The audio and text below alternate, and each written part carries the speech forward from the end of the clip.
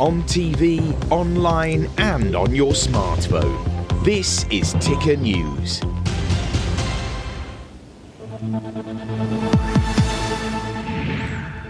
Hello, welcome to Ticker Air. I'm Aaron Young. A new Australian airline is battling the headwinds of an economic downturn and higher fuel prices, but still trying to offer low fares to customers flying to regional centres around Australia. It's not some plucky upstart with a couple of clapped out planes. It's called Bonza, flying brand new 737 MAX aircraft backed by Miami-based 777 partners. Its founders are aviation veterans, so they know the rewards, but also the depressing history for airline startups in Australia, promising to do things differently. For more, I'm joined by the CEO of Bonza, Tim Jordan. Great to have you on Ticker, of course. You are an aviation veteran. 6 months in, I have to ask, was it a good idea? It was a great idea 14 years ago, and it's an even better idea now. Fantastic. Now, obviously, there have been a lot of headwinds. I mentioned some of them.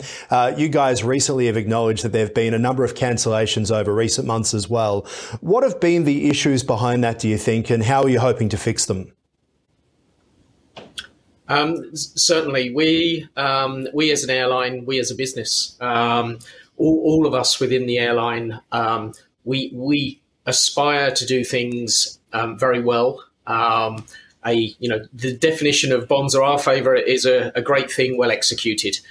We cannot be Bonza if we don't deliver Bonza. And with that in mind, over the last couple of months, we probably let ourselves down and let our customers down. And very importantly, Team Bonza as well. That's not something we're very comfortable with. So what we put in place last week, and we announced last week, was we've effectively been flying with our 4 aircraft, Shazza, Bazza, Sheila and Malk.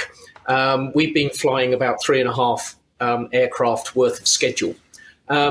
Unfortunately, when you lose an aircraft because of a bird strike or because of a mechanical issue, you don't lose half an aircraft, you lose a whole aircraft. So what we've effectively done is pull back our scheduled operations from 3.5 aircraft back down to 3. That gives us the dedicated spare aircraft that we need for times of disruption when we need to make sure customers get on their way in a timely way and we deliver to our customers, but also to our crews. You were hoping to have more than 3 or 4 aircraft by the end of the year. Is that the plan? I understand some of them are stuck in Europe.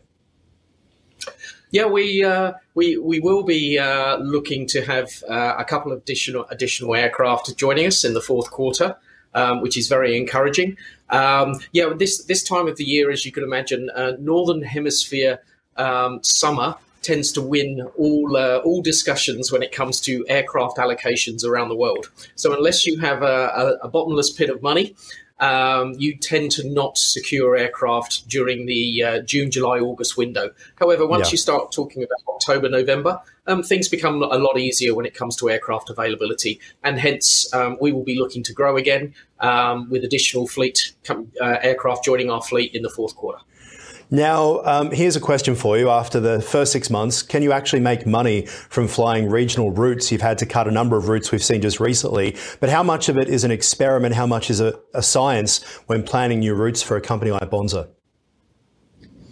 I would love to be able to tell you that it's a very incredibly sophisticated. Clearly, there is there is quite a lot that goes on behind the scenes. However, it really is a case of try to understand the market and in terms of the demographics of the market. And at the end of the day, when you're launching new routes, there's an element of you have to almost jump in. The analogy I use is, there's an element of we're throwing darts here, and we've thrown 25 darts. In fact, 27 darts, 27 routes. 25 of those darts that were thrown were brand new routes. And we're very pleased to say that 20 of those have stayed in the board, or 22 of them, including the other operated markets. So 22 of those initial 27 markets are sticking. 5 of them have hit the wire, if you like, and come back to us. What we're doing is picking those up and throwing them again.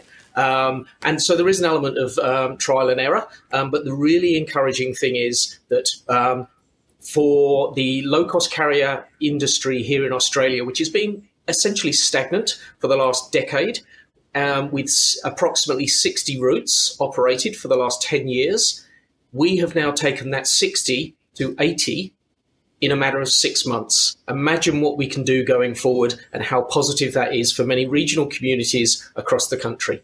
Really, really encouraging. And also, very importantly, not only regional communities, but also large capital cities. Markets like Melbourne that has already seen significant route growth because of what we put in the market. All right, we'll leave it there for now. Tim Jordan, thank you so much for your time. Appreciate it. Absolute pleasure. Thank you, Aaron. And that is a program for now. For more, head to tickernews.co. I'm Aaron Young. See you soon.